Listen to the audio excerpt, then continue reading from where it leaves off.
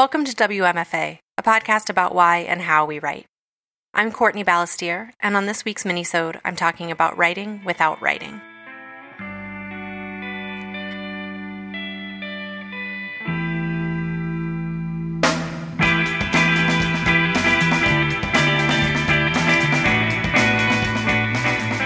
This week's is a short dispatch from the last days of my artist residency.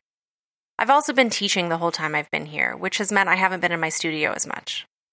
It's funny, though, to look back on the almost 4 weeks and see how much progress I've made. I had several key ideas related to the novel, most excitingly its ending, and I'm almost finished with a full draft of a short story that I began while here. Process is so central to your being at a residency that the idea of process itself becomes more fluid. You spend a lot more time in the headspace in which you create than you normally might. This has been true for me, at least.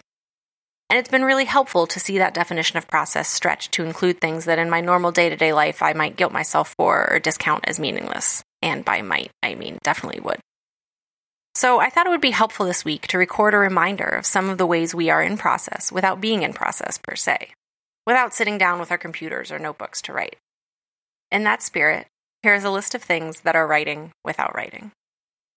Napping, reading, talking with other artists, walking in the woods, running, teaching, listening to music, looking at art, staring out the window at the birds, making notes about your work. It's not a comprehensive list, but you get the idea. We're always writing. Input is writing. Processing is writing. Output is writing. What else does writing mean for you? Tell me on Instagram and Twitter using the hashtag WMFAWrites. To read an expanded essay of this minisode, join my Patreon community at patreon.com/WMFA podcast.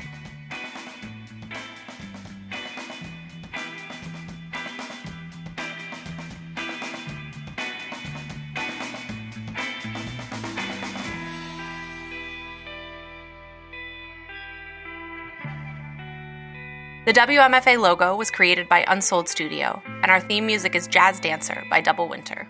Find them at doublewinter.bandcamp.com. WMFA is made in Pittsburgh by Courtney Balestier, LLC. All rights reserved.